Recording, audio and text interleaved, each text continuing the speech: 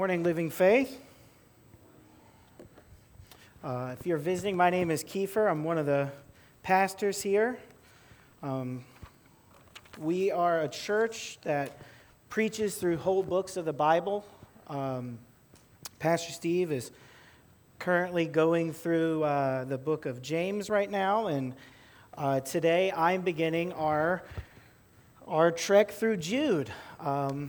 One of the shorter letters in the New Testament.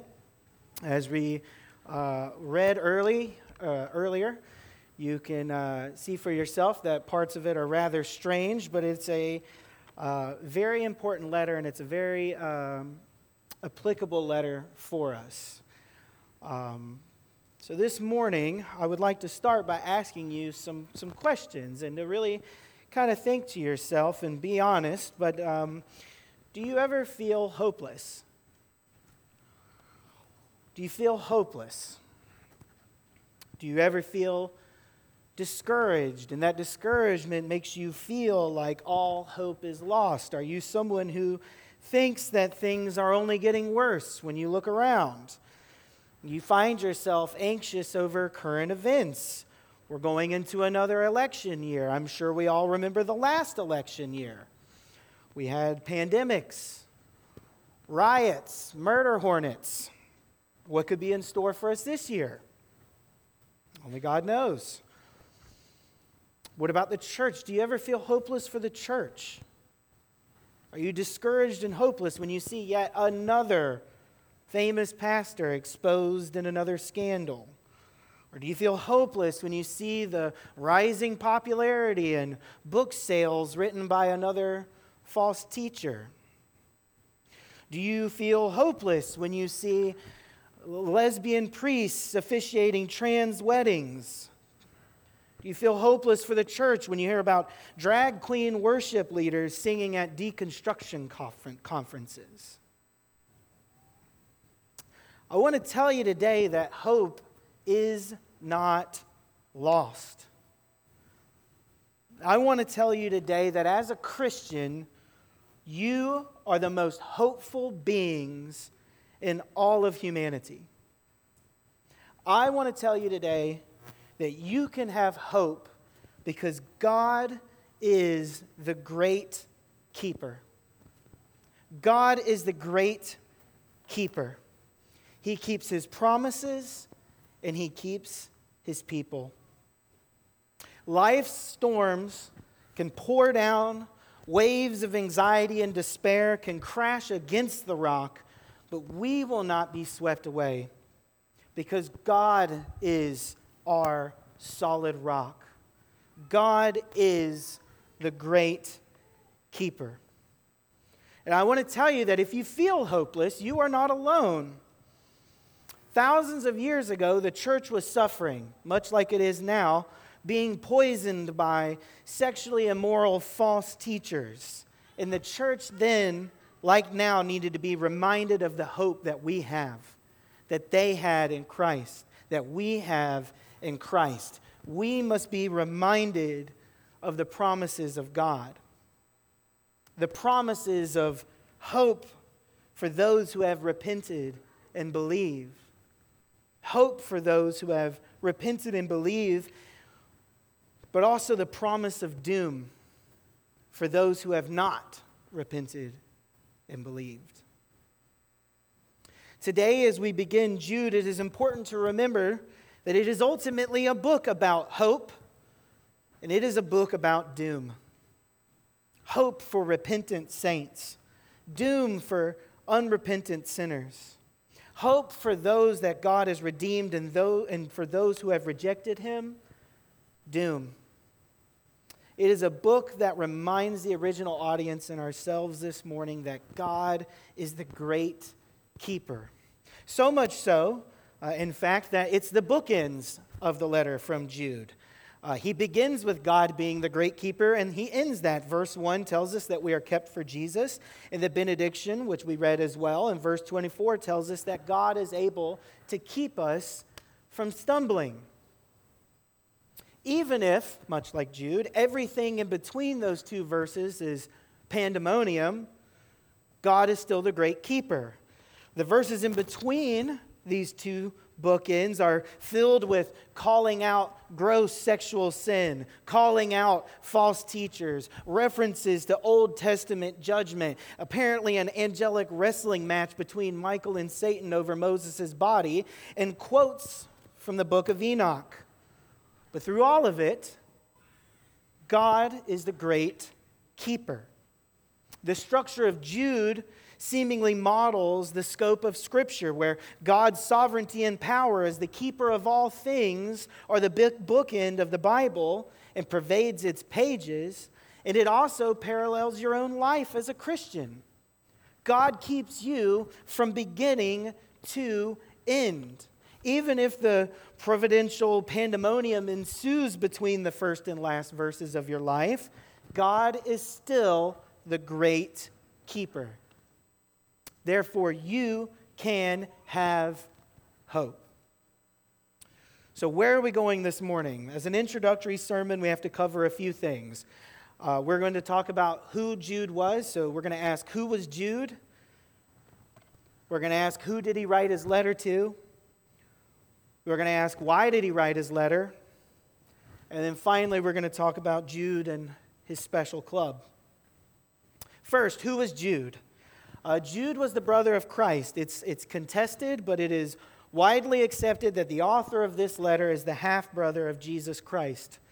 Mark 6:3 tells us that he writes, "Is this man not the carpenter," speaking of Jesus, "the son of Mary and the brother of James and Joseph and Judas and Simon?" Jude and Judas are derivatives of Judah. So it doesn't explicitly say Jude here, rather it's Judas, but it's kind of like the name James. It could be Jim or James or Jimothy or something like that, right? Jude is the same way. He is also the brother of James, which he mentions here. James was the leader of the church in Jerusalem, the author of the letter which Steve is preaching through. And interestingly enough, neither of them boast about their familial connection to the Lord Jesus Christ. Neither one of them bring it up, but rather both say, I am a slave of Christ. I am a slave of Christ. They take the position of slaves to Christ. Both brothers write in a similar fashion in that they take a position of humility in calling themselves slaves of Christ, but they also demonstrate great boldness. They hold humility and boldness in biblical tension, and that is an example for us. Too often, we are willing to call out false teaching from a place of theological haughtiness, and yet the biblical example tells us to do it from humility. We will see in Jude's letter, and as we've heard read this morning, that he is very bold, and he is very unashamed. And biblically speaking, that has to come from a place of humility. Boldness must come from a place of humility. All right, so who is he writing to? Who is Jude writing to? We don't know. We don't know specifically who he was writing to. It's likely a letter addressed to the church, or we call these general epistles, or the old dead authors would call them Catholic letters, meaning they were to be circulated. It wasn't like he wrote directly to the Galatians like Paul, but they could have been included. It was meant to be circulated. They are never named, but they are addressed, so we don't know exactly, but we can say we know specifically.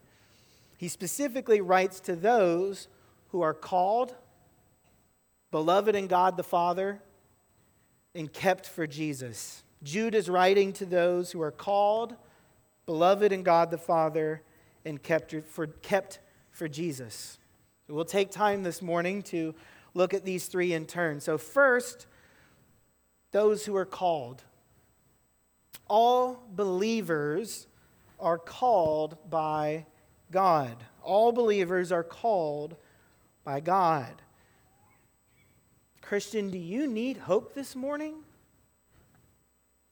Know that you are called by God. God has called you. Romans 8, 29 through 30, because those whom he foreknew, he also predestined to become conformed to the image of his Son, so that he would be the firstborn among many brothers. And those whom he predestined, he also called. And those whom he called, he justified. And those whom he justified, he also glorified. Dear Christian, you have been known by God from the foundations of the world and predestined unto salvation. He has elected and called you. Why are Christians, I said this a minute ago, that Christians are the most hopeful beings in all of creation? Why? Because you are new creations in Christ. That is your hope. You are new creations in Christ. And he has called you. The scriptures are clear. 1 Corinthians 1:9, God is faithful, through whom you were called into fellowship with his Son, Jesus Christ our Lord. 2 Timothy 1:8-9, therefore, Paul's writing this, do not be ashamed of either the witness about our Lord or me, his prisoner, but join with me in suffering for the gospel according to the power of God, who saved us and called us with a holy calling, not according to our works, but according to his own purpose and grace, which was given to us in Jesus Christ from all eternity. The scriptures are clear, Christian. You are called. Now, what is this call exactly? The term for this particular call we call effectual calling. Effectual calling. It is the drawing of those that God has chosen, the elect, to the Father. It is contrasted against the general call of the gospel that goes out to everyone. So the general call is for all people, but this effectual call is only for God's elect. Jesus says in John 6, no one can come to me unless the Father who sent me draws him, and I will raise him up on the last day. You must be drawn to the Father. Spurgeon, the ever quotable, has a catechism. Question 30 of his catechism actually tackles this exact term. He asks, what is effectual calling? And he writes, effectual calling is the work of God's Spirit, whereby convincing of us of our sin and misery, enlightening our minds in the knowledge of Christ, and renewing our wills, he persuades and enables us to embrace Jesus Christ, which is freely offered to us in the gospel. The effectual call is from the Father, but the power by which he draws you is the Holy Spirit. As Spurgeon said, it's this work of God's Spirit. So more so, the Holy Spirit is the power by which, as the Catechism explains, that you are called, but also regenerated. The Spirit regenerates you. You Christians were dead in your sin until the Holy Spirit called you and regenerated you. The Holy Spirit resurrects your dead soul. And one day, that same Holy Spirit, that same power will resurrect your dead body. Romans 8:11. That is your hope. That's your hope. Regenerated life is a taste of resurrected life. Regenerated life is a foretaste of resurrection life. Regenerated life is a life with a new heart and a new mind. And it's all from the Holy Spirit. He helps you see your sin. He gives you repentance of that sin. The Holy Spirit is the power that kills that sin in your life. The Spirit is the power by which you embrace Christ fully and completely. You cannot do that on your own. The Second London Baptist Confession of Faith has a whole chapter on effectual calling. It's lengthy, but I'll summarize here. It's in the notes if you're reading along. It's Second London Baptist Confession of Faith, chapter 10, paragraph 2. Writing, the effectual call is of God's free and special grace alone, not from anything foreseen in those called. Man is dead in their sins until they are made alive and renewed by the Holy Spirit. And by this, they are enabled to answer the call and embrace the grace offered in it. And this power is no less than that which raised Christ from the dead. That power that raised Christ from the dead calls you. How incredibly hopeful is it that you can't help yourself, but you must completely throw yourself upon the triune God. You cannot call yourself to God. You cannot raise yourself from death to life because you are too weak. You are too dead, but He is life itself, and He is strong, and He alone has that power. So we ask, why would God do this? Why would God do this? Why would the Father call us? Why would the Holy Spirit regenerate us? Well, the answer is in our second section. Because He loves us. God loves us.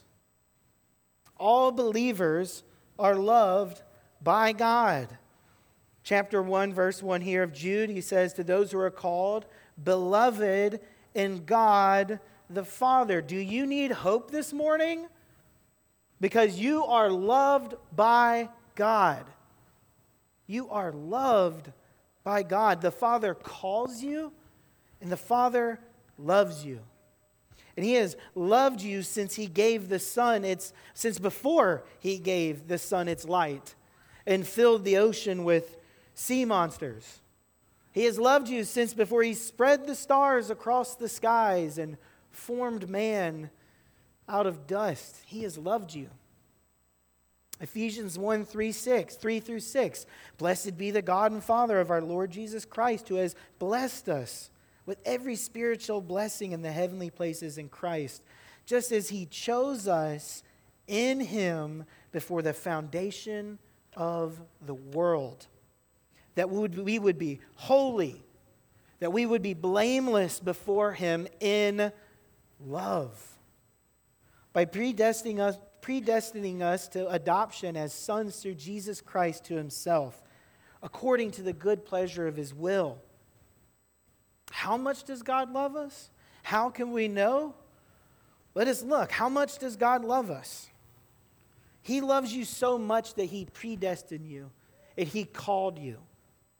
He loves you so much that He saved you, that He resurrected your dead soul to life.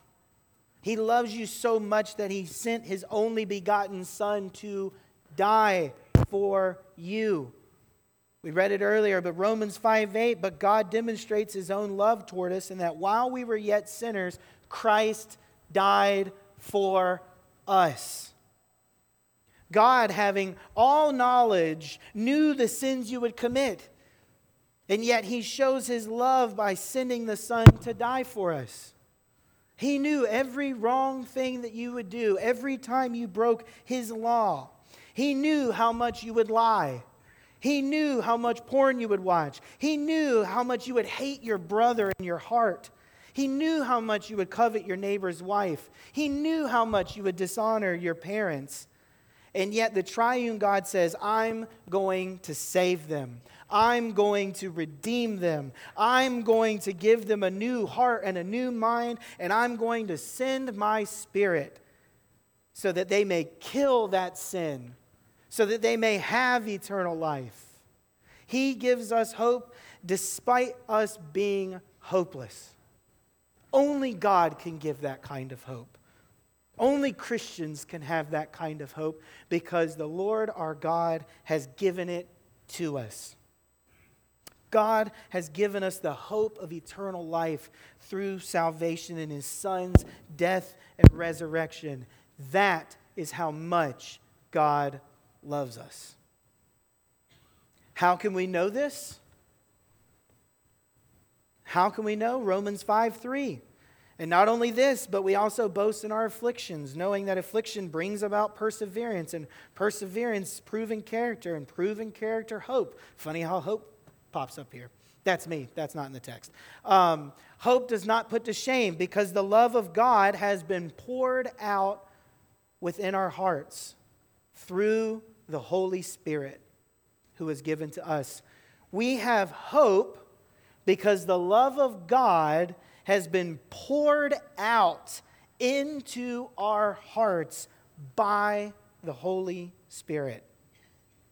The power by which God calls us to Himself and the power by which he pours out his love into our hearts is the same power. It's the Holy Spirit. It's the third person of the Trinity himself, the one who eternally proceeds from the Father and Son. He gives you the Father's love. He does. And the Father gives us the best gifts by giving us the Holy Spirit. James 1:17 says that all good and perfect things and gifts come from the Father of lights. Jesus even asked in Matthew 7, he asked, if earthly dads are so good at gifts, how much greater are the gifts of the Heavenly Father? He knows what we need most. He knows we need salvation. He knows that He is our hope. He has given us all of this to us in His Son by the power of the Spirit. That is how much God loves you. That's how much He loves you. He calls you, He loves you, and He keeps you. Our last section here says that we are kept for Jesus Christ. All believers are kept for Jesus Christ. Christian, do you need hope this morning? Know that you are kept for Jesus Christ.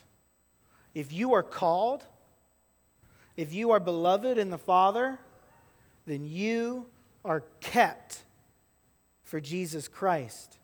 Jesus says in John 6, now this is the will of Him who sent me, that of all that He has given me, I lose nothing.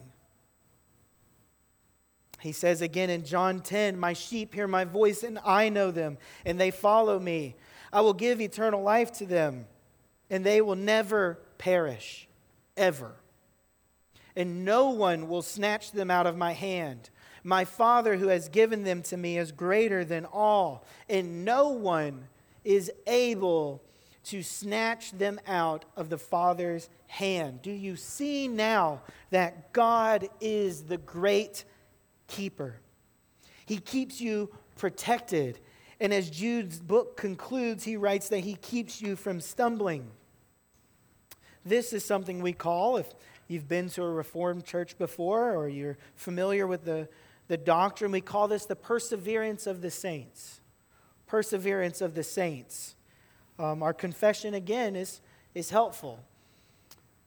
Chapter 17 writes, this perseverance of the saints depends not upon their own free will, but upon the immutability of the decree of election, flowing from the free and unchangeable love of God the Father, upon the efficacy of the merit and intercession of Jesus Christ in union with Him, the abiding of His Spirit in the covenant of grace. God's keeping of you for His Son has nothing to do with you.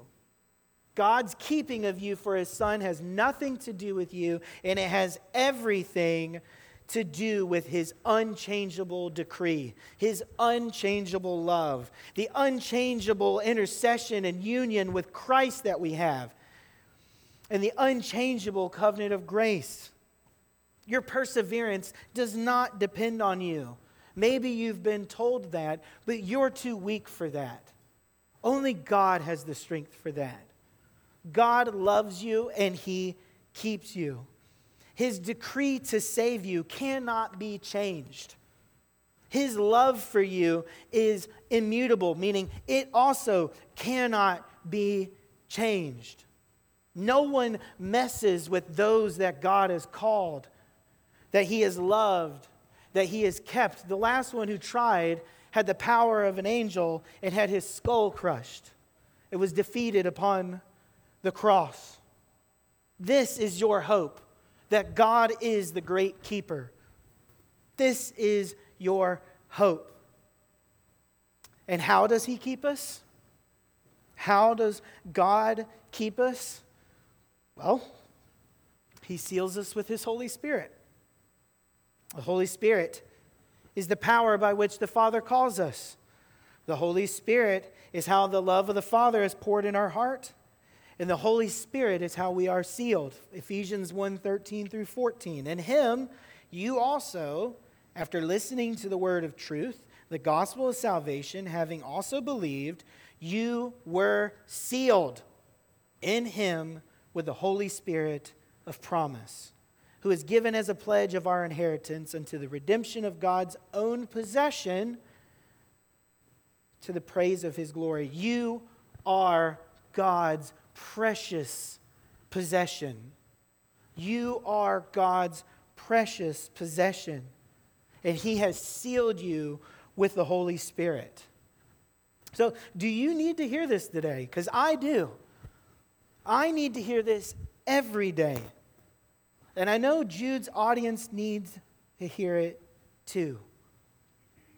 That we are called, that we are loved, and that we are kept for Jesus, that he keeps us, that when everything seems to be swirling out of control, God is the great keeper. When the church seemingly progresses further into paganism and sexual immorality, God is the great keeper. When your friends turn their back on you because they weren't really serious about following Christ, God is your great keeper. When you get the call from your dad and you need to come to the hospital because they found something, God is the great keeper. When you get the call from the school that your kid fell and they're not getting back up and the ambulance is on the way, God is the great keeper. Nothing can mess with those that God has called and loved and kept.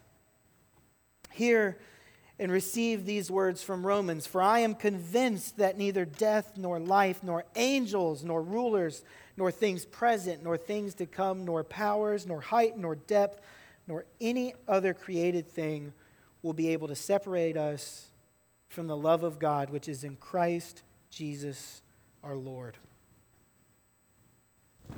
Our final section here, or next to final section, we ask, well, why did Jude write this letter? Why do they need to hear this so bad? Why does Jude's audience need to be reminded that they are called, loved, and kept? Well, he tells us pretty clearly. He was trying to write to them about their common salvation, but a situation came up and it needed to be addressed. And this would require encouragement, comfort, and an exhortation. So, what's the exhortation? What does he want them to do? He wants them to contend for the faith. He wants them to contend for the faith. Jude wrote his letter because the church was being plagued by false teachers. False teachers that were twisting the gospel message. They were using it for license to sin. He wrote this letter because the church needed to be reminded of the hope that they have. And then they needed to be exhorted to fight for sound doctrine. Now, contend here, usually when we think of contend, we think of boxers, right? We think of, two athletes fighting in the ring. We say all the contenders tonight. In the Greek, it means to labor strenuously for something. To labor strenuously for something. And the something here is faith. The faith handed down from the saints. Now, faith here doesn't mean salvation. Faith here does not mean salvation. We know that because, as we've seen, that salvation belongs to the Lord, that He grants faith and repentance to whom He calls. But faith here rather means the system of sound doctrine. He wants them to fight for sound doctrine, to labor strenuously for sound doctrine. So why is that important? Why does he feel the need to scrap his previous letter to take this on? Because what you believe determines how you behave. What you believe determines how you behave. Steve recently said this in a sermon on James. We talked about how orthodoxy leads to orthopraxy. So what you believe determines how you behave. If you believe that you are called, loved, and kept, that radically changes how you behave. If you or what these false teachers were convincing people to believe in, was changing how they behaved. What these false teachers were trying to convince people to believe in was changing how they behaved. And Jude knows that the best way to combat false teachers is sound doctrine. The best way to combat false teachers is sound doctrine. Jude did not write a letter telling his audiences to cut their losses and move on. Jude did not write a letter telling his audience to cut their losses and move on. Jude writes a letter telling them to get back in the ring. Defend and contend for the faith. These false teachers are going to make a mess, but you, Christian, have the hope and theology to clean it up. And that is by the power of the Spirit. And that requires humility and boldness. Both our humility and our boldness, though, comes from the fact that we are called, that we are beloved in the Father and kept for Jesus. We are humble because we are called and beloved and kept. And we are bold because we are called, beloved in the Father, and kept.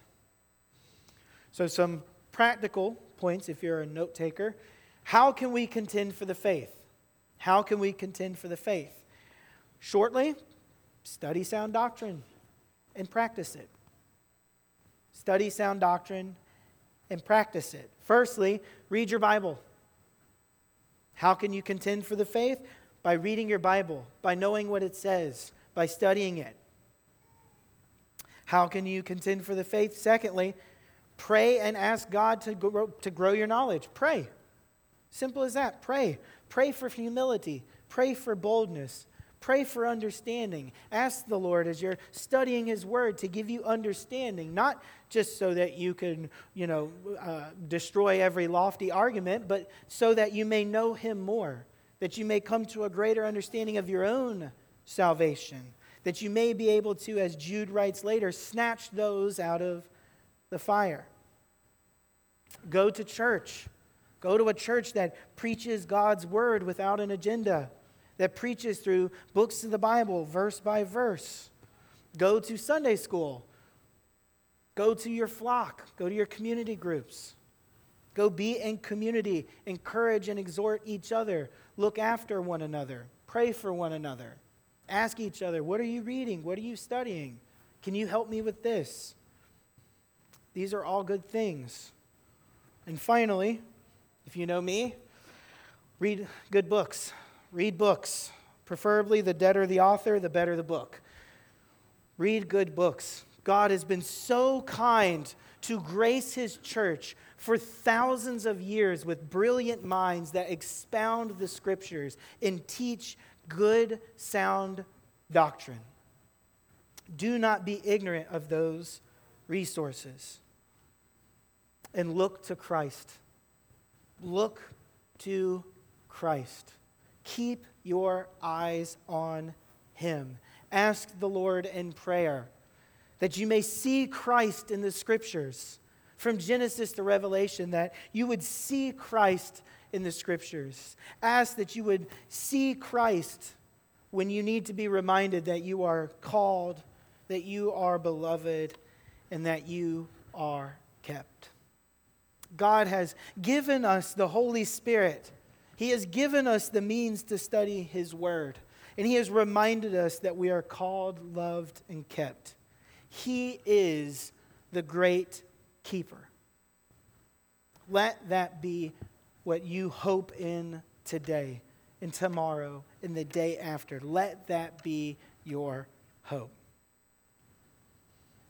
And finally, I wanted to talk really quick about Jude in a special club.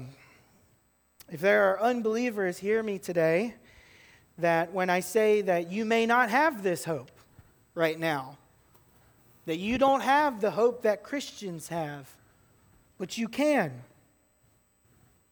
Doom is coming for those who would reject the Lord Jesus Christ. It's unavoidable. You cannot escape it. Doom is coming. I shouldn't say you can't escape it, but it is coming, but you can escape that by believing in the Lord Jesus Christ, that he has paid for your sins, that he has drank the cup of your judgment down to its dregs. That means you are not hopeless. You are not hopeless. Christ has paid for your sins. If you believe in him, you are saved. Believe in him. Believe that he has paid for every one of your sins with his own blood. You could be thinking, I'm too far gone. I've made too big a mess. I've denied Jesus with my words and my actions my whole life. If that's the case, when you believe in the Lord Jesus Christ, you do gain admittance to a special club of other believers. Believers just like you, who thought that the gospel was nonsense, that the Messiah was a lunatic. Joining this club puts you in the ranks of Paul, who wrote the bulk of the New Testament.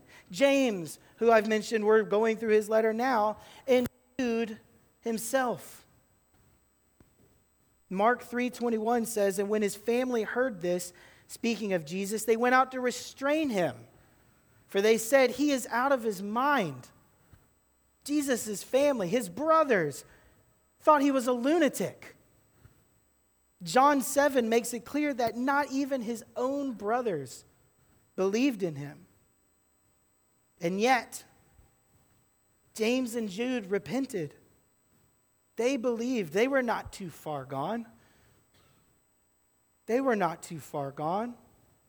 They were not hopeless. And neither are you.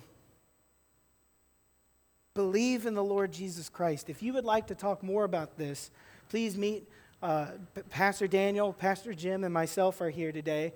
We would love to tell you more about what Jesus has done. We would love to tell you more about how much God loves you, that he wants to love you, or that he has called you, that he has loved you, and that he keeps you. Let's pray.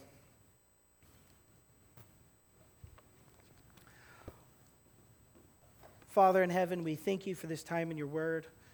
Help us to remember that you are the great keeper. Help us to remember that you are our only hope. Help us, Lord, to remember that we are called and loved and kept.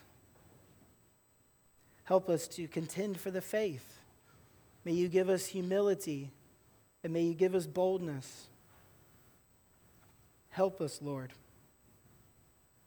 May you grant faith and repentance to anyone today that you have not visited them yet with salvation.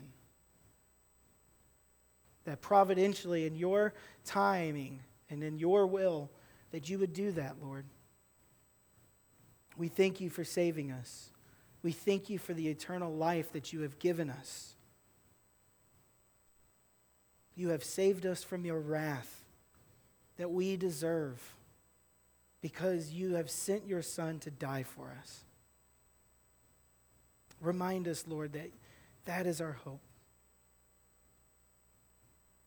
Remind us. In Jesus' name, amen.